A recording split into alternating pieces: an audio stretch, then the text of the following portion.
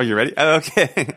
Hey, everyone. Welcome to this week's episode of Lunch Therapy. My patient today is John Rigi, who has written for some of my favorite comedies on TV. I'm sure some of yours, including 30 Rock, The Comeback, and The Larry Sanders Show. And he was kind enough to come over here, and we talk all about, oh my gosh, lots of stuff. Tina Fey. He has a house in Italy. He makes his own tortellini. It's a great episode. And while I have you, I just want to urge you, if you haven't already, to subscribe to this podcast in iTunes. Give it a good review if you like it. And if you want to know what I'm eating for lunch, give me a follow on Instagram at Lunch Therapy. All right. So here we are with John Rigi.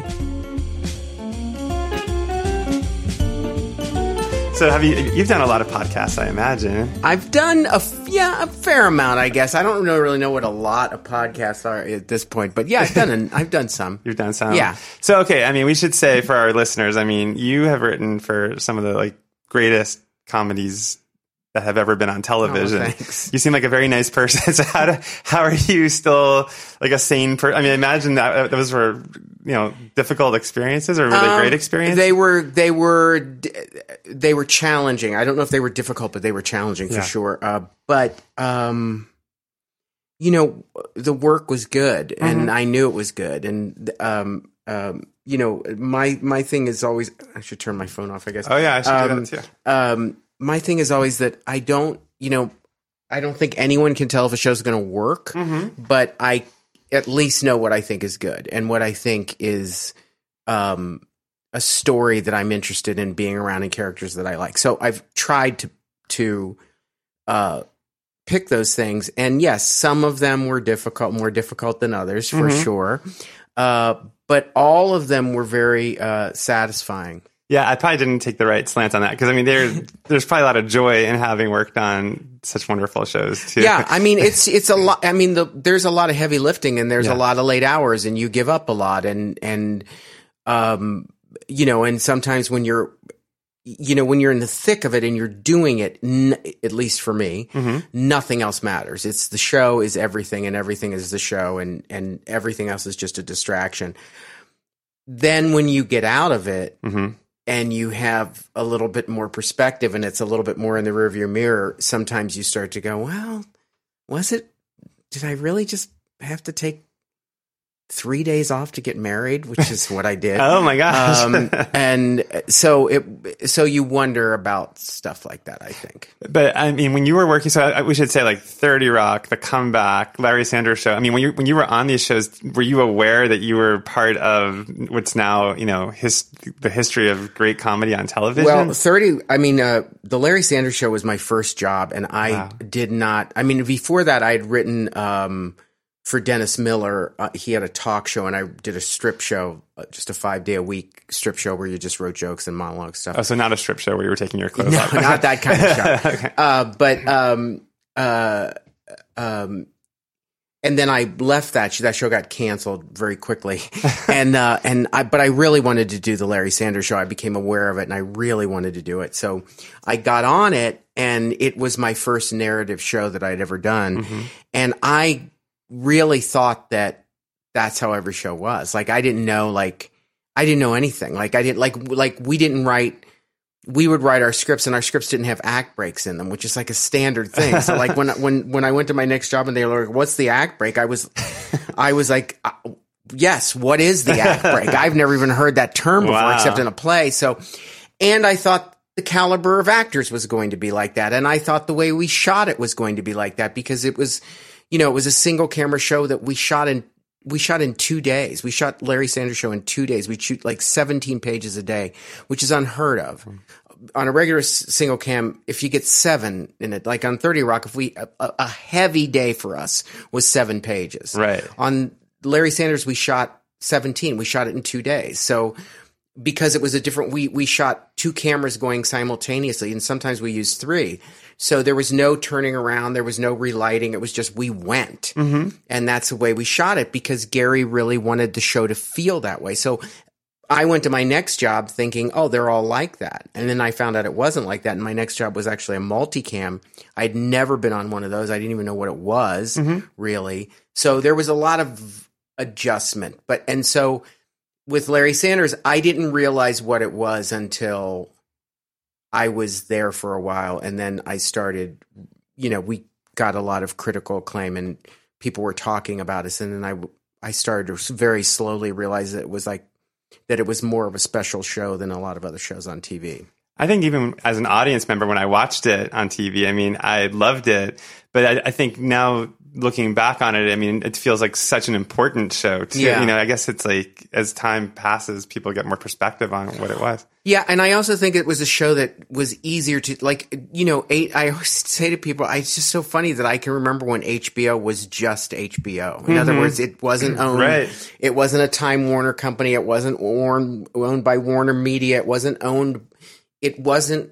corporatized. And it didn't have, it basically was subscriber based television network, and that's what they did. They just put on television, they put on content, and they got their money from their subscribers, and it was as simple as that model.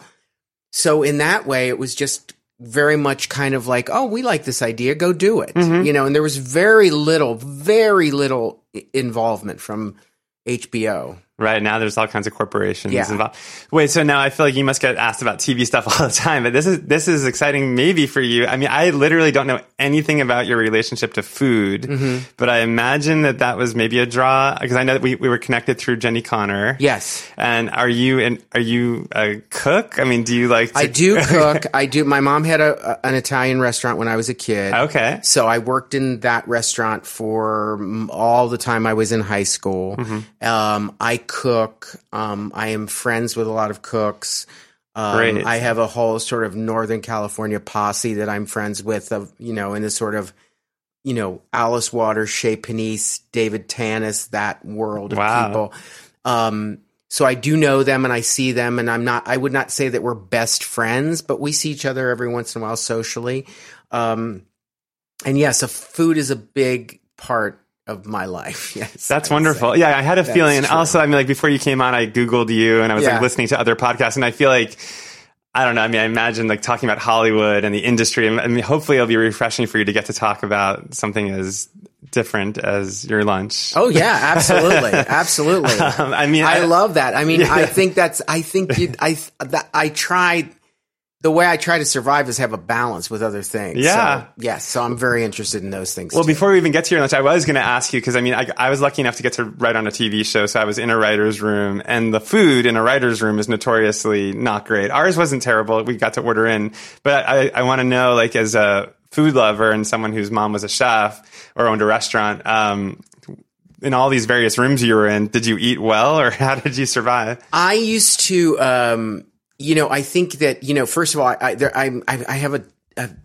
I have two minds of thinking about it. In the one sense, and I've actually talked to Tina Fey about this, and she used to tell me this all the time, is like, on a certain level, I think to myself, I should just get down on my knees and thank God that someone is bringing me free food to eat. Like, there's a lot of people in the world that don't have a lunch. On the other hand, writers get incredibly spoiled and are just like, oh, I don't want you. Like Tina told us that in the height of SNL, that they could just order whatever they wanted, and literally they'd be ordering like lobsters. They'd order 60 lobsters for the room, and they'd get there, and then they'd be like, oh, this is cold, I don't want it, and they'd be like throwing out lobster. So But I will admit to the fact that especially when I was in New York working on 30 Rock, the choices in Queens, in where we were shooting, they were so limited that a lot of times I would not eat lunch, and I would wait until I got out, and then I'd go to a restaurant in New York that I really liked and have a massive meal at like 10:30 at night.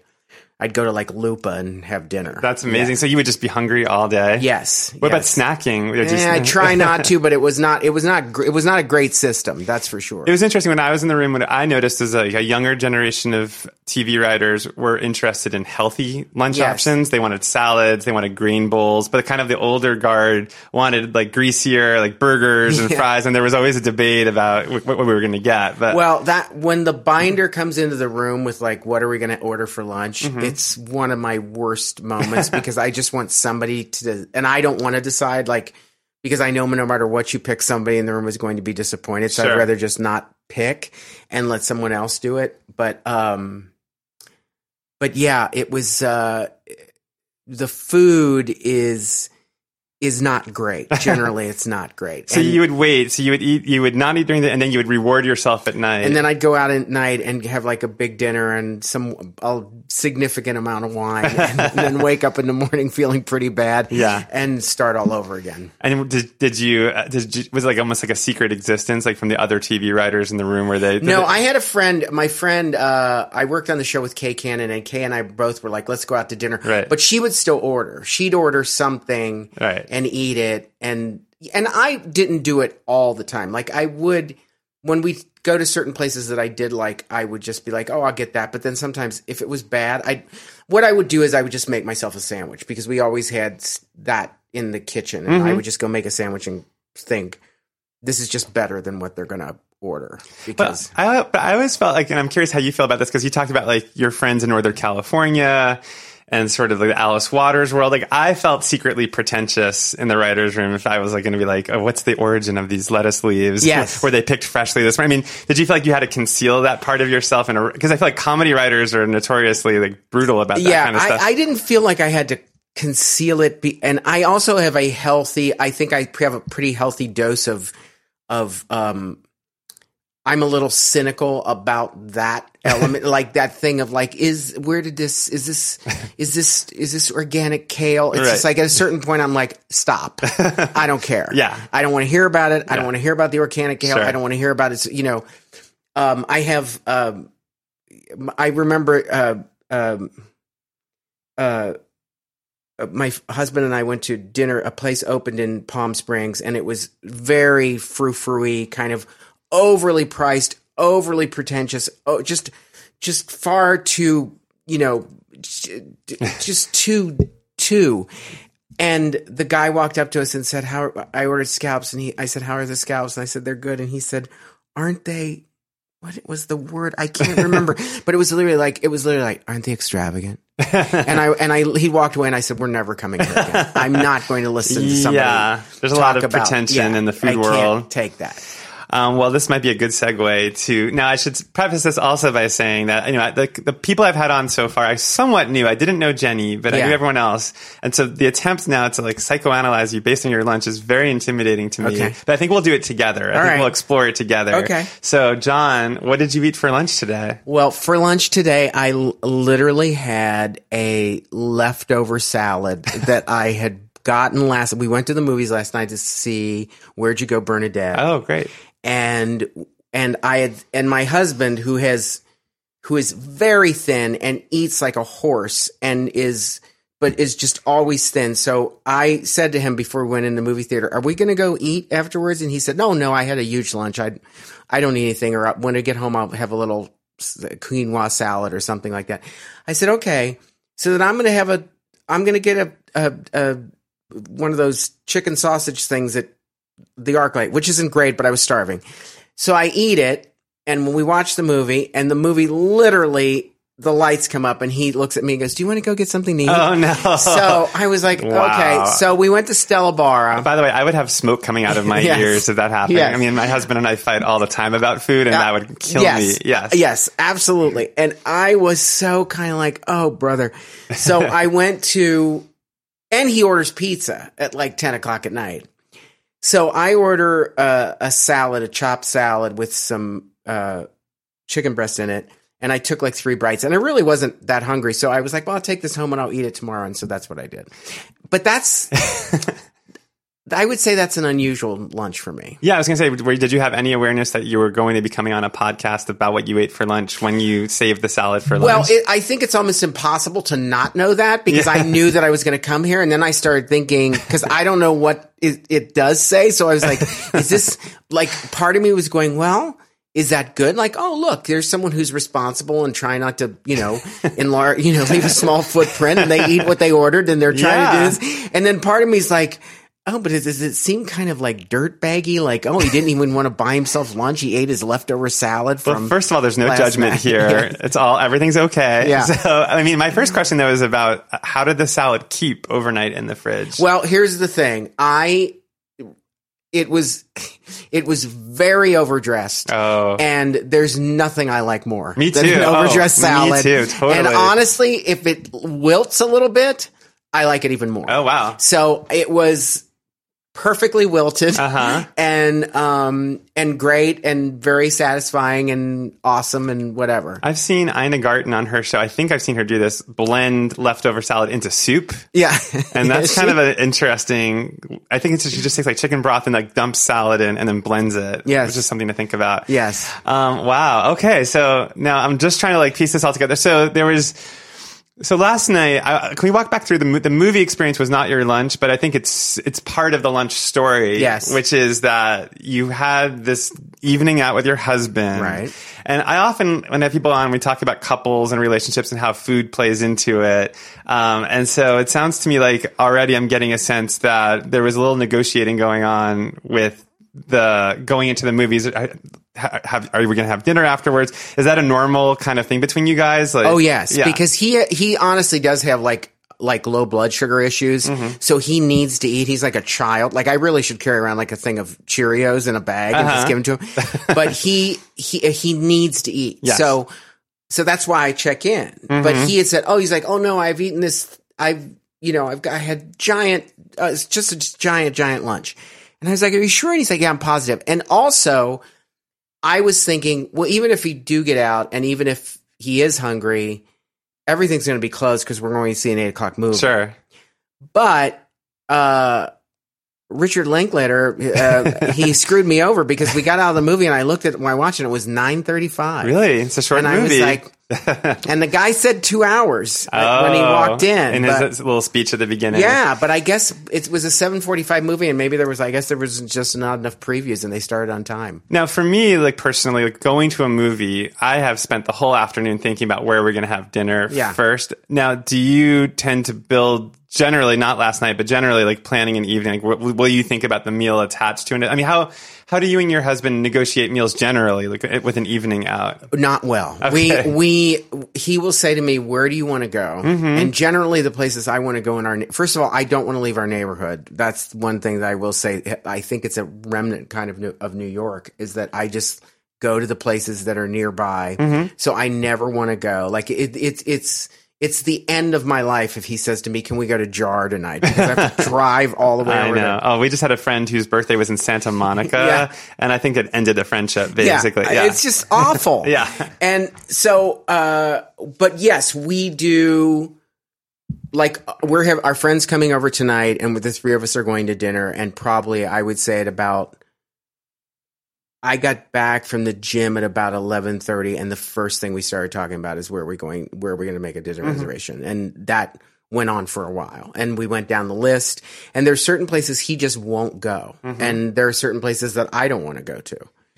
Now, how long have you and your husband been together? Oh my God, 25 or 30 years. Oh, okay. So this is not like a new relationship. Oh, no. This is like, it's crazy because he does this thing where he says, he says this hilarious thing to me all the time when we're in a restaurant where he'll look at me and go, just so you know, I'm not drinking. I'm not drinking. And I always say, well, just so you know, I don't work here. The person you should say that to is the waiter. He'll be here in a minute. I don't care if you're drinking or not drinking. Yeah. But yeah, so he'll want to go on this real thing of like, I want to eat clean. I don't want to eat a lot of heavy stuff. This is what I'm doing right now. And then literally on a Thursday night, he'll just pop a grenade and go, let's go have a pizza. Right. You know what I mean? And so it's kind of unpredictable. Well, it's funny because my husband's sister studied to be a therapist, and she described the difference between me and my husband is like, I'm Jewish, and I come from a family that she described as one creature with multiple heads. Right. And that Craig comes from a family of individuals. And it really is helpful because it's like when I'm with my family, like, it's taken as like a huge, like everybody has to know like what everybody's getting at the table. Like my mom needs to know, like, what are you ordering? No, don't order that. I'm getting this. No, you want that? You know, it's like it's a committee, you know, and it's like seen as like a huge scandal if I go off script and stuff. Whereas with Craig, like the idea that I would care what he has for dinner, like, it boggles his mind. It's like, why do you care? Right. And so when you told that story about your husband, you know, saying, "Oh, I had a big lunch," like that would throw me for a loop. Yeah. But wait, what's your now? Are you Rigi? Is that an Italian name? Yes. Okay. So did you grow up in a big food? Like, was there a lot of Italian cooking in the? Well, family? my mom. I had a very small family. I had my sister and myself and my mother. My mom and dad were divorced. It was just the three of us. But my mother used to make a big dinner every Sunday. Wow. And was this in L.A.? No, it was in Ohio. Ohio. Okay. Yeah. And but I go to Italy at least once a year, sometimes twice. I have an apartment there in my mom's hometown, and it's slightly different than what you're describing. I don't know that anyone really cares in my family what anyone else is eating, but everyone has to eat. That is their thing. Right. I've said this many times. I'm very particularly close to one cousin and his wife. And so I flew them over, he and his wife and their two sons. And they flew over and they came to LA. They'd never been to California before. They'd never been to the United States before. And I always tell this, and literally at 12:30, Italians, I mean, I think Italians and Jewish people are like this. Like at 12:30, no matter what, you stop and it's like, where are we eating? Oh like, my God. We have got to have lunch. Yes. It's the idea of skipping a meal is so foreign. We went to Hamburger Hamlet at the time. They were buying T-shirts on Hollywood Boulevard, and they wanted to go. They saw hamburger, and they were like, "Oh, hamburger!" And I was like, "Sure, let's go there." So we go and get Hamburger Hamlet. It was a very hot day like today, and so we get these Cokes, and they come in those big red plastic tumblers at Hamburger Hamlet, and they down these Cokes in like 3 minutes. And so the lady came and picked up the Cokes and came back and brought them back more Coke. And my cousin said to me in Italian, "Oh, tell her not to do that. We don't want another Coke. We don't want to have to pay for another Coke." And I said, "You don't have to pay for it. It's free." And they were like, "It's free? We're moving here." Like the idea that they got free Coca-Cola was the greatest thing in their lives. Oh my and goodness. like seeing that through that lens of like, oh, that doesn't happen in their country. Right. Like that's a food thing that we just take for granted here. It's also why like Americans are 500 pounds. Exactly. Like Europeans are all great. Yeah. Exactly. Well, it's so funny because I mean, on that note, like Craig's family once came to visit. We were in New York at the time, and we all went out to get croissants from like a really nice bakery in the morning at like 10, and we all just had a croissant and were enjoying them. And then we went about our day. We went to a museum and we went to like a show, and it was like, you know, whatever we were doing. And I remember like the dawning awareness that I had, like, that was it. Like, they're not going to they're not having lunch. Right. And I couldn't believe it. It was as if like the cloud of death were, I mean, I was just, you know, I just had to like go to a hot dog cart and just get some food in me. But just that feeling of having to have a meal at 12:30. I mean, I totally get that. Yeah. Yeah. I don't really have that. I will say I can skip lunch and it doesn't really matter to me, but they're very much like, that's part of life. Well, I'm already getting from you, even as we talked about the writer's room, and now we're talking about your night last night and your lunch today, that there's almost like two modes that you might operate in. One is like casual, sort of like just rolling with it, like being in the room, whatever we order, I'll eat it, whatever is going on at the movies, I'll deal with it. But I'm very curious about the other side of you, like when you are full gourmet, like ready to make a great meal. The other side is get out the pasta machine and start making stuff and make some kind of a very elaborate meal. Or I'd love to hear about that. Yeah. Well, I make, you know, like I wanted to learn how to make gnocchi, which is a very somewhat tricky thing to make. So about 7 or 8 years ago, I literally one time I went to Italy, and my cousin's wife's sister, who's an unmarried older Italian lady. Mm-hmm. Her name is Rosanna. And I was like, "Rosanna, can you show me how to make a gnocchi?" And she's like, "No, what am I going to show you? There's nothing to show." And I was like, yeah, there is. Can you do it? And I remember, and I videotaped the whole thing. Oh, like I just amazing. took my phone out and videotaped her making a gnocchi. And then I came home and did everything that she did. And it was a disaster. And then I slowly started to get to keep doing it until I started to feel it and feel what it and know what it's supposed to feel like in your hands, and being able to adjust to sort of make that work. Mm-hmm. And there's a real beauty to that, and there's also a very calming element to me, or for me, in it, because my mom passed away a few years ago, and when my mom would cook, and from the time I was a little boy, my mom made pasta and tortellini, and she made everything herself. And I always would be there, like she'd get a kitchen chair, and I would stand on a kitchen chair, and I'd watch her. And if she made tortellini, she'd like let me close them, like I would close them up or something like that. But the biggest thing about it is I remember the way her hands would move when she would make the pasta. And now when I do it, that's what I see. Like, I feel like I have this connection to her that a lot of other people who have lost somebody don't have, because I see my hands moving, and I kind of think to myself, she put that in there. Like that's her in this. It's a different manifestation of her, but that's her, and I'm seeing it, and it's physical. It's not a memory. It's not a photograph. It's actually happening in real time right now. I'm here touching it. And it's very tactile and real. And then when you take that product and get to serve it to people, it's very satisfying. And it also feels like you're carrying something on, and I don't know. It has a bigger meaning to me. So you're right, because I have both sides of that. I have absolutely where I'll be like, I don't care. Just I'll eat a piece of peanut butter and jelly sandwich. Yeah. And then other times I'll be like, no, we have to make a 9-course meal, and I'm making buff bourguignon tonight. You know what I mean? And that. But the way you just described the tortellini and your mom, that was really beautiful, by the way. And it's funny because Craig and I don't think we're going to have children, but if we were to have children, that literally is the thing that excites me most, is the idea of like passing on this knowledge, this love, and like feeding it. You know, there's something about the way your mom fed you that to me is like one of the most beautiful things about human existence. Well, she was always that. I think that was one of our favorite phone calls. If I call her up and say, "Ma, I'm making this bechamel sauce for the lasagna, and but my mother never followed a recipe, so my mother would just say, "Well, put in some milk," and then I'd say, "How much milk?" and she'd say, "Yeah, you just look at it, see what it feels like."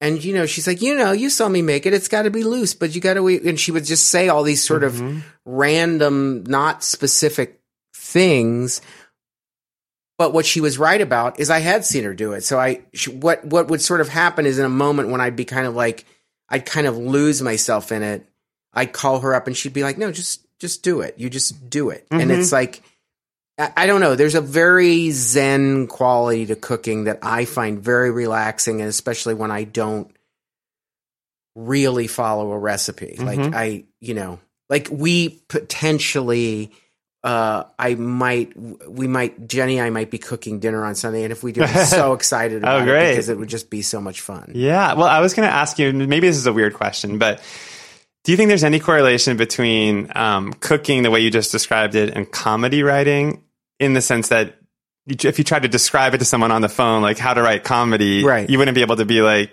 here's what comedy is. It's almost like it's in you. It's in your bones in a way. And I think there's a certain amount, like, I think you can definitely teach, if you're teaching somebody, you can definitely sort of help people with their knife skills, or you could say, this is the right way to, peel it, or, cut up a shallot so you don't bruise it. You can do all those little technical things, but I do think that both, and the same thing in comedy. I think it's like, well, here's 5 constructions of jokes that are commonly done. And you can kind of show them the framework. It's like a little skeleton of a thing, and then you plug in all the words and do all of that. But that's to me is the operative word that's kind of bad, is it's plug in. It's like, it's not coming from somewhere. And I feel like in both of them, in cooking and in comedy, the only thing you have is, like, I always tell writer friends of mine, I'm always like, look, write it the way you want it, because that's all you've got, really. At the end of the day, the only thing that's going to make your script different from anybody else is you and your voice and the way you are going to say it. And you know what? Here's the danger. Maybe the way that you're going to say it is bad, but at least it's your bad way of saying it. But it eventually will get good because you'll come in, you'll figure out how to grab the reins of that horse that you're on and make it do what you want, because you do have an engine inside of you that's trying to go somewhere. And I think it's the same way with cooking. It's like, I know I cook a lot different than a lot of my friends cook, and I'm much more kind of in the moment, and I just go with it. And I will pretty much say the only time I ever get into trouble in the kitchen is if I start overthinking it or over analyzing it or tensing up or thinking it's not going to happen. That's the recipe for disaster. And it's so funny because that's exactly the same thing with comedy. Like I remember in the room, like when my worst moments at the beginning was I was so nervous and I would think about like, what would be the funniest thing I could possibly, and I would say it and it'd be like a lead weight dropped on the table. And then the best stuff I would come up with would always just be like off the cuff. Like I wouldn't even just say something in that moment. And so that's really cool to hear you talk about that, that connection. Well, I was going to ask just to go back through some of the stuff though. So Italy, like your family, are they from Northern Italy, Southern Italy? Central, right outside of Rome. We're Romanacci, as my mother used to say. Okay. Yeah. And so is that where you go when you go every year? There's a little town called Nettuno that's right next to the better known town is this town Anzio, which is where the Americans landed during World War II in Italy, and it's right on the Mediterranean, and it's really beautiful. And we go there. And so, what's the cuisine like there? I mean, is it sort of hearty? It's Roman, sort of like a lot of fish. Mm-hmm. There's a lot of red sauces. There's a lot of meat. Mm-hmm. A lot of like organs and things like that. Yeah, some. Yeah, I mean, my family's not super into that. But there's a lot of really great. There's actually a lot of really great vegetables and stuff that they do. Mm-hmm. The Roman artichoke is like a classic Roman thing. There's a lot of cooking with that, but there's a lot of there's a lot of pasta, and there's a lot of different kinds of pasta, and a lot of fish-based pastas are there too. I love pasta. Yeah, I'm going to make pasta tonight. I'm just like, I can always eat pasta. Yeah. I was going to ask, in terms of your journey, because you talked about growing up in Ohio, you talked about your mom owning a restaurant, and then years later, you bought a place in the town in Italy where your family's from, but had you always identified so closely with your Italian roots? Was that always important to you? Not initially. The first time my mom took me to Italy where I was a kid, and I hated it because I couldn't. My mom spoke to us in Italian from the time I was a kid. So my sister and we could understand Italian, but we never really spoke it. Mm-hmm. And then I went to Italy, and my mom took us. We went for 6 weeks because she hadn't seen her family in a long time, and it was the first time she had put enough money together where she could go back and make a visit. And so she bought these plane tickets, and we went to Italy, and I couldn't talk to anybody. And my grandmother, my mom's mom, who was 1,000 and literally looked like a monster to me, God rest her soul, but she was like, she literally had like one tooth, and like her hair was falling out, and she was just this grizzled old lady. That literally was like, nonna, like that. And it's like a Fellini movie. Yeah, and I was like, oh my God, she's a monster. And I just wanted to go home. And then, but I slowly started to make friends with this cousin, my cousin who I'm close to. His name's Enzo. And I told this story before. Like he would come over every day, and he'd talk to me, and I just wouldn't know what he was saying. And I would, like, after a while, I'd be like, this sucks, and I don't know what he's saying, and because he had a much more strong accent than my mother. And I was just kind of giving up, and I was like, this sucks, and I don't know what he wants, and I don't know what he's saying, or whatever. And then I remember one day he came over, and he had gone to a friend's house because he didn't have it himself, and he came over, and he had a baseball bat and a ball. Mm-hmm. And we went out in the street, and we just played baseball. And it was like we couldn't talk to each other, but we both understood baseball. So we just like played baseball. And then that was kind of okay. And then by the time we left, I was really sad to leave. And then I really, really got into it and really started to identify with my family and my roots back there. And then what really happened, I don't know if this is going way off topic for this, but what really happened was my sister passed away. And my cousin and I, who were very, very close, we kind of lost touch because what happened was my sister passed away. His brother, about the same time, also passed away in a very bad car accident. And then I came out. Oh, okay. And I was like, I couldn't put it together in my head what was going to happen if I said to my cousin, who 8 or 10 years ago, I was driving around on Vespas with him trying to pick up girls. Mm-hmm. I was now going to say, oh, by the way, here's my boyfriend. So I left and I didn't see him for 15 years. Really? And my mom had gone back and forth and I was always like, how's Enzo? How's Enzo? And finally, David, my husband, and I, we'd bought a little house, and my mom had just come back from a trip, and she was like, Enzo's asked about you again. And I said, do you have his number? And she's like, yeah, I have his number. And she gave me his number, and I called him up. After 15 years, I called him up, and I said, hey, it's your cousin from America. And in a very heavy Italian accent, he said, hello, America. And then David and I made a trip over there. Oh. And the first trip was, this is just my friend. Okay. And then the second trip was, I got to tell you something. Uh-huh. And he kind of knew. And then we just had the whole thing out about, not even the whole thing out about that we both kind of lost touch and that he lost his brother and I lost my sister. And then this happened to me and whatever. And so then that brought me even closer to him, and we became much, we're like brothers now. How long ago was this? That was in 95.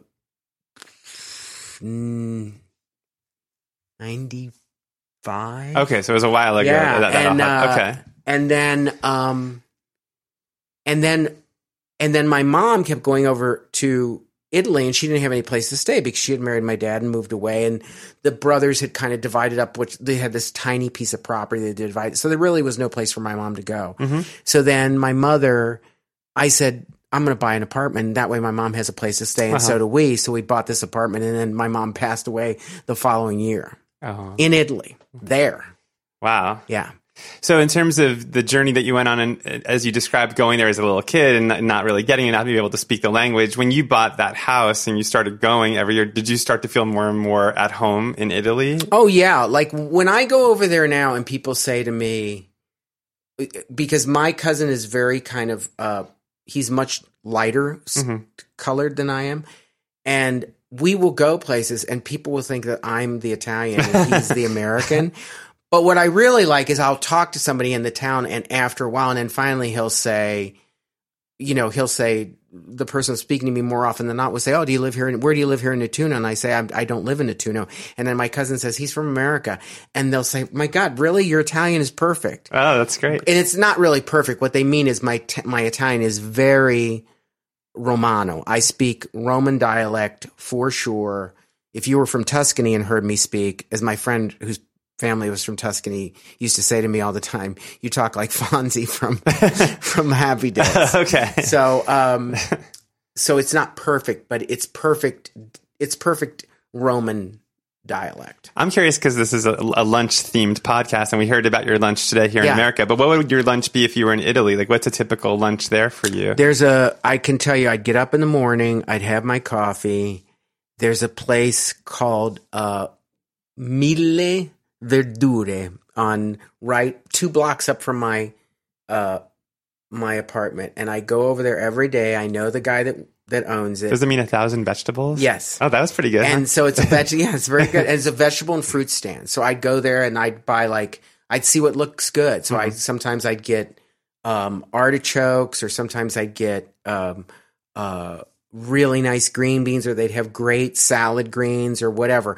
I would just look around. A lot of times when I'm there, the artichokes are happening. So I'd get artichokes and I'd come home and I'd make artichoke pasta. Wow. Sometimes I'd make an artichoke lasagna. I need artichoke therapy because I get so frustrated with an artichoke. Yeah, like trying really? to peel away the leaves Yeah. and cut down the stem. I just hate dealing with an artichoke. Oh, So yeah. That's very Roman to have Yeah, to it's do that. very Roman. Yeah. And so I'll do that, or I'll make in the wintertime when I'm there, and my family really likes this, is I will buy I'll buy like dried beans, like cannellini beans, or even sometimes they have Romano beans there and they're dried, and I'll soak them, and then I'll get you can go to like one of the butchers, will have like the end piece of a prosciutto. Oh, yeah. And so I'll make the beans in the prosciutto, and then I take a bunch of bread and toast it and put it in the bottom of a bowl and put the beans over it. Oh, my God. And Parmesan on top of that. You're done. And a salad, that's something I do all the time. So you're kind of like living the dream for a lot of food people. I mean, you're in Italy buying these beautiful produce, cooking in your own. I mean, my God. Yeah. All right. Yeah. These Or I'll are go. hashtag goals for Yeah. me. Yeah. Or I'll go to the fish guy and get like calamari and clean them and just fry a bunch of make a frito misto for lunch. That's great. That's really easy too. Like all this stuff I mean, I guess it sounds complicated if you never cleaned a squid before, but there's nothing to it. Not really. a lot to it. Does your husband love your cooking? Yes. And especially in Italy or here too? Or? Here too. He likes it here too. Like he likes when I make, like I would say he went vegetarian about a year and a half ago. He used to really like carbonara, but he won't eat that anymore unless I do it without the pancetta. But he likes cacio e pepe, so I make him a lot of cacio e pepe. So yeah, those kind. But yes, it's always my family comes over and eats at our house, and it's always some sort of a primi piatto. Every once in a while, if I get really ambitious, I'll make ravioli or something like that. But that involves getting up a little earlier in the morning to do that, or gnocchi in the wintertime. And you say primi, meaning like there's also a secondi. Yeah. Do you make an entree? So that's great. Yeah. We didn't go into this yet, and it seems kind of important, but you said that your mom had a restaurant in Ohio. But can you tell us more about that? Yeah. It was called Mama Francesca's. It was a very bad name, but it was a very good restaurant. Was her name Francesca? No. Okay. She was in partnership with this guy that she worked with, and his mother's name was Francesca. Okay. But it was my mother, who was not a really good businesswoman. She's a very good cook, but not a very good businesswoman. But she did all the cooking herself. It was only open 3 days a week, Thursday, Friday, and Saturday.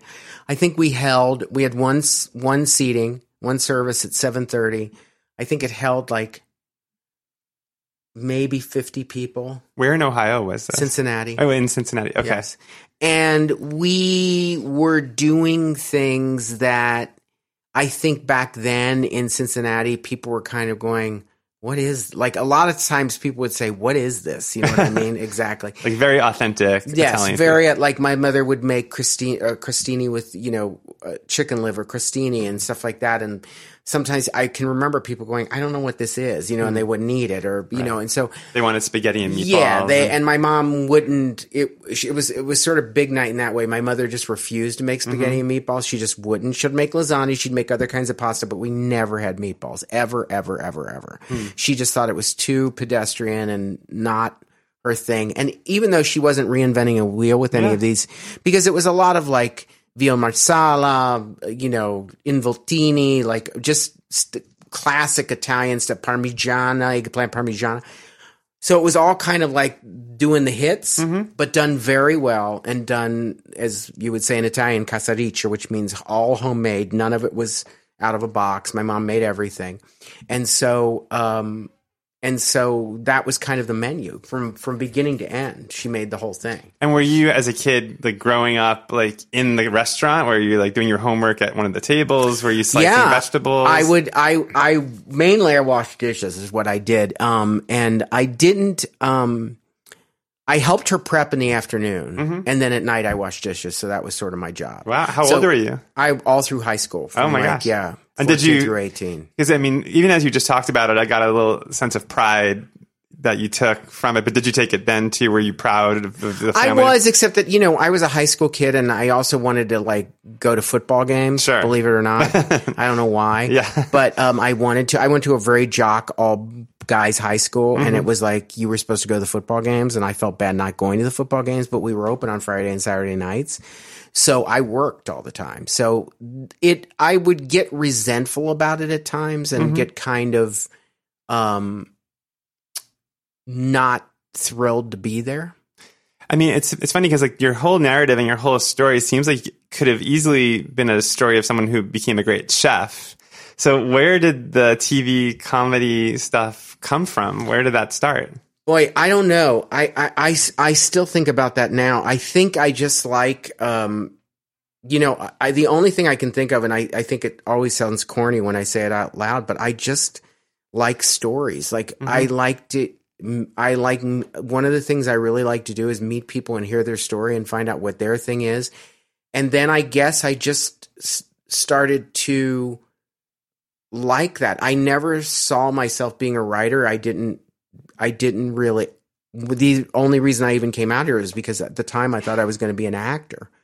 And so I don't know exactly where it came from. And I don't know. And I guess the cooking part of it never felt, I guess I didn't look at it as having any sort of, I didn't know what the end game with that was. Like I'd been around it so much my whole life that I was like, well, what do you do with that exactly? Like my mom had a restaurant, but I guess I never saw myself as doing that, even though now I want, like I could kill myself because, there was a restaurant. Well, you probably know it. When Canale was in Atwater. Of course. Yeah. And they used to do that thing on Tuesday nights where you could go cook. Yeah. If you just had to submit a menu. Sure. And I had talked to her about it, and she was like, yeah, do it for sure. You can come in. And I was like, and David kept saying, put the menu together. But I was not, again, I felt like I was in that mode of like I was not trusting myself. And I was like, I'm going to get behind that counter and I'm going to freeze. Right. And it's going to be a disaster. That's like I wrote a cookbook years ago where I traveled the country and I cooked with all these chefs and they taught me different things. And the PR people at the publisher wanted to put me on Chopped, that show on food. And I was terrified. I was like, no, I for that exact same reason, I did not want to clam up in front of everyone. And, but you can still do that. I feel like there's got to be a venue here. And I sort of had it a little bit, a couple times in the 6 years I was at 30 Rock, we had a writer's dinner every year. And I cooked 2 of them. Oh, really? Yeah. So do people go crazy for your food? Well, they still say, I mean, this is a backdoor brag, but they still say, like Tina still says, those were the 2 best dinners we ever had. Oh my gosh. What did you make? My friend Andrew Guest and I did the first one together. I'll tell you why this reminded me of it in a second, but the first one we did in my apartment. And Andrew's mom had a restaurant in New York called, oh my God, I can't remember the name of it, but it was on Broadway, and there was a wine bar upstairs called Wind Up. Okay. But I can't remember the name of her restaurant. But anyway, we went over to her apartment and literally got every pot and pan that we could carry home, and we cooked it, and it was like a mini restaurant because we kind of put tickets up of like when we fired stuff and when it was going. That's amazing. Because I think we put like, all told, we probably cooked for about 35 of us. And like the production paid for it. So we took out all my furniture in my apartment, in my living room, and put in tables and silverware and everything. And then a couple friends of mine actually agreed to serve and run food. Wow. And we did that. And it was really, really fun. And I remember, I know I made pasta. I know we made, we had some kind of a soup. It was like 5 courses. I mean, it was elaborate. And did the 30 Rock writers appreciate the food? Yeah. I remember we made chicken. We made this roast chicken, and we plated everything, and then we had all this chicken left over, and we just gave my 2 friends helped us serve and just put them in bowls and said, if they want more chicken, just go out and give them more chicken. And all the chicken, all of it everything got eaten. Wow, that's great. And the second time I did it, they gave us the studio and I cooked it chopped. Oh, really? Yeah, because somehow Tina had some sort of we had some sort of hookup with them, and they were like, we want to have the writers' dinner, and my apartment. Tina was like, I don't know if we can all fit in your apartment again. I was like, I don't know if we can either.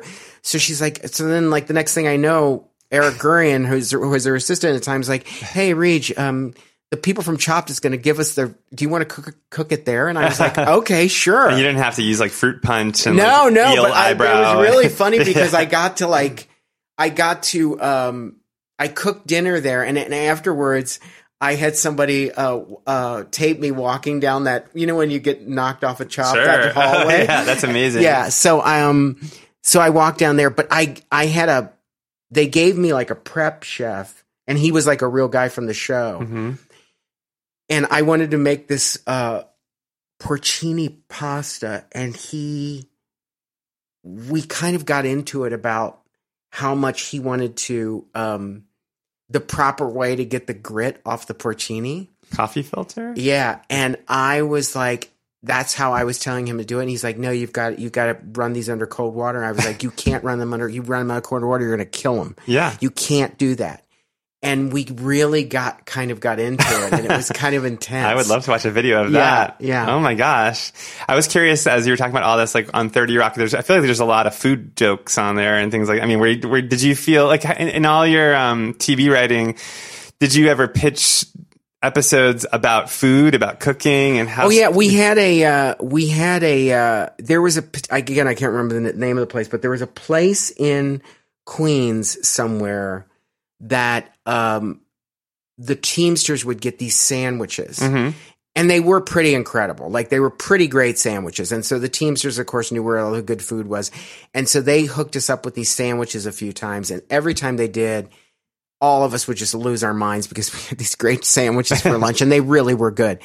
And I remember we did an episode about that. Like, Tina was like, we should do an episode about they all can't get over these sandwiches, and then the place closes or something. I forget what it was, but we did stuff like that. And of course, Liz Lemon had tons of food issues. Sure. Because Tina was very much like that too. Like, that all kind of came from Tina, of like her weird food things. Like, we all had weird food stuff for sure. There was a friend of mine, Ron, who was notorious. When we have to stay late night, like he'd order a salad and he'd eat like half the salad and then he'd put it away. That's what you did last night. Yes, and he put it away. and then like, if we were still there at like 10:30, he'd see him get up and he'd go to the kitchen, he'd come back and he'd bring his salad. And we'd call it night salad. Okay. And so we'd sing it it to Night Fever. So we'd be like, night salad, night salad. He knows how to eat it. That's basically what you had for lunch today, is you had a night salad. I had a night salad. Yeah. I did. Wow, this came full circle. We went all the way around. Yeah. I mean, we're nearing the end. We're not quite there yet. But I mean, in terms of all the resonance, well, I was going to ask you before we do this, because you said everyone in the room had food issues, but do you have any food issues? I think I struggle with food all the time, because I think I do that thing where I'm like, I'm not hungry, I'm just going to eat everything on the table. Mm-hmm. And so I don't, I try not to do that. Like, but for me, if it was up to me and I could just do this and not gain any weight and feel horrible myself, I'd eat pasta I'm right there with you. I'd eat pasta every single day. How do the Italians do it? Here's what I would say. Every time I go to Italy, I wind up coming back and I'm a little bit thinner because they walk everywhere. Like, my family, from my apartment in Nettuno to my cousin's apartment or his house where he lives, I would say it's maybe a mile, maybe a little more. It doesn't even occur to them at night when we're leaving for one of them to go, oh, we'll drive you home. Because for them, it's like, well, I'm going to go get the car and I got to go drive down there, and then you can walk. That's great. Like, and so that's like living in New York. Is a little bit it's like that. See, it's like you walk everywhere, you do whatever, and then their other thing is, and it's still pasta, yes, whatever, but really a portion of, if you have a preemie portion of pasta in Italy, it's not they're not making the meal pasta. Right. So it's not like here in America was like, it's pasta and it's garlic bread. You know what I mean? It's like they have some pasta and then they get rid of the pasta plate and then they have their secondi. So it's almost like what would ever be their starch in their bread is what they eat in the pasta, and then they forget the rest of it. It's just so hard. I mean, it's interesting that you do it this way because, like for tonight, like we have a friend coming over. Like I bought tomatoes, I bought pasta. Like I'm going to make pasta, but like the idea of making that as a starter and then making a secondi feels like so much more work. It feels like too much food. Yeah. But I think I need to get over that mental hump because I think we'll all be a lot thinner and happier. I just know that like my mother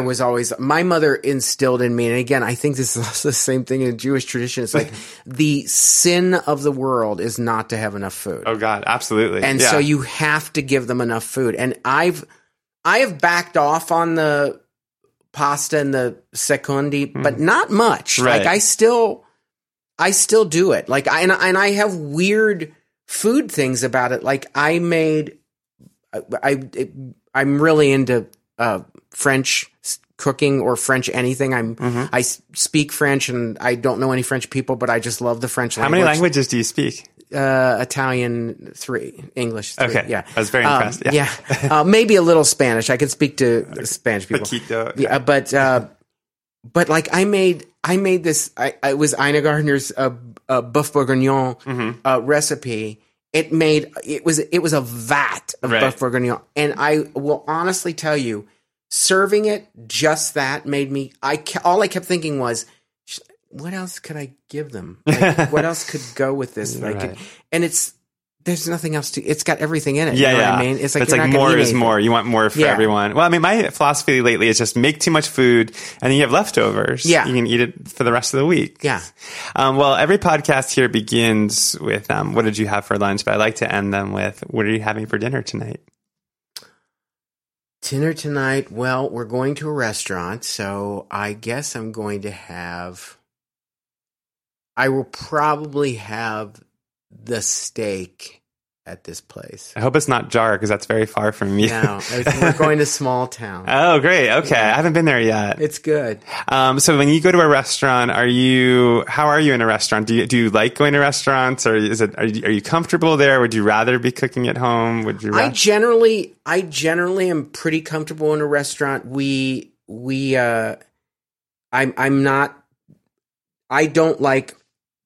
I would say the only thing that makes me uncomfortable is anything that's too fussy or too precious. I don't like that.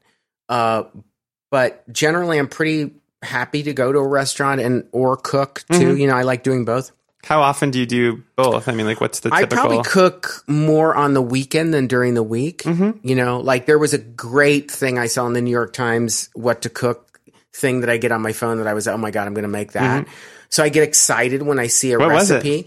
It was this it was from Africa, and basically it was like you take chard and onions and something else, and you kind of cook them in a cast iron skillet, and then you put some cream in with it, and the water that's coming off the chard and stuff, and then you take eggs and crack them and kind of drop them in and put like 5 eggs in there, and they sort of like poach in this thing, and then you put that Mexican, that cojito cheese. Yeah. You crumble that on the top and then serve it with like lemon wedges. I was like, this sounds like the greatest thing I've ever heard. Well, in the South, I think like when cooked greens like that, they call the liquid pot liquor. Yeah. So it's like almost like eggs cooked in because they were saying that it poaches in that liquid. Wow. And then, and then you slice up some jalapenos and put them on the side. And I was just like, I told David, that's what we're having for Sunday brunch. Oh my God. That sounds amazing. Yeah. Wait, so does your lifestyle change when you're in a room and you're working on a show? And in terms of your cooking at night, I mean, I found myself, for example, exhausted. Actually, Craig and I got married right before he went to go direct a movie and I started on this TV show. And before he left, I was like a domestic goddess. Like I was cooking every night. And then when he came back, I was like, we're ordering in. There's no way I can cook right now. I'm exhausted. Right. So do you feel like after being in a room all day, you're still able to cook dinner, or? It depends. It honestly depends on what the food is. Strangely enough, if it's going to be something kind of lighter, or if I can just grill something, like grilling vegetables to me is like also another very like sit down, read a book, flip the vegetables around, make this great. It's just very easy. But if it's something that's more complicated, I don't know that at the end of the like I feel like cooking for me again, you need to just be in a clear space. And if you come home at the end of the day and you're tired and you're just kind of like, I just want to go to bed, or I just don't want to think about things in that way. Like, again, I guess my weird thing about it is I don't even know that I think I'm so tired at the end of a day in a room, but I feel like I've given up a lot of my communal energy. Right. And since cooking feels so communal to me, I don't know that I have enough left over to really do it. That makes a lot of sense. I want to do it. Yeah. You know what I mean? You've burned all your social stuff. I just want to be alone. Like, again, the transfer of the food to the person to me at that point is like, God, I feel like I've been doing this all day. All I've been doing, it was just intellectually, I've been taking stuff out of my brain and going, here, what about this? Here, what about this? And now I don't feel like coming home and physically going, hey, now I just made you this. Now I have some of this. Right. Totally get that. It's just too much. Well, I have to ask you before we end, because you talked about learning how to make gnocchi and the rhythm of it, but is it just potatoes and flour, or do you do eggs? I use one egg. I use flour. And if you had to walk people through how you do it, could you do it? Yes, I think I could, because I found out what I realized about it was when I was initially told how to make a gnocchi, I was told to, or what the way I was learning it was, you rice all your potatoes and then you russet potatoes. Yeah. Okay. And then you get the flour on there and the egg and start putting it together. And what changed for me was Rosanna was like, no, you got to let this all cool off. Oh, right. Because if it just you just have too much heat in it, which is holding you got to let the moisture come off it, because the moisture is your enemy. And I didn't know that for a long time. And so it would roll up together. It's a miracle, because when you've rolled it out, as I have many times, and you're going, this pasta is not right, and you can feel it in your hand, and then the first time you feel it the way it's supposed to be, and you can take a piece of it and roll it, and it just rolls by itself. It's just like all of a sudden it just goes from like this. You're like, oh my God, I just made it's like nothing. There's no energy. There's no nothing. It just happens. It's so great. And how do you serve it?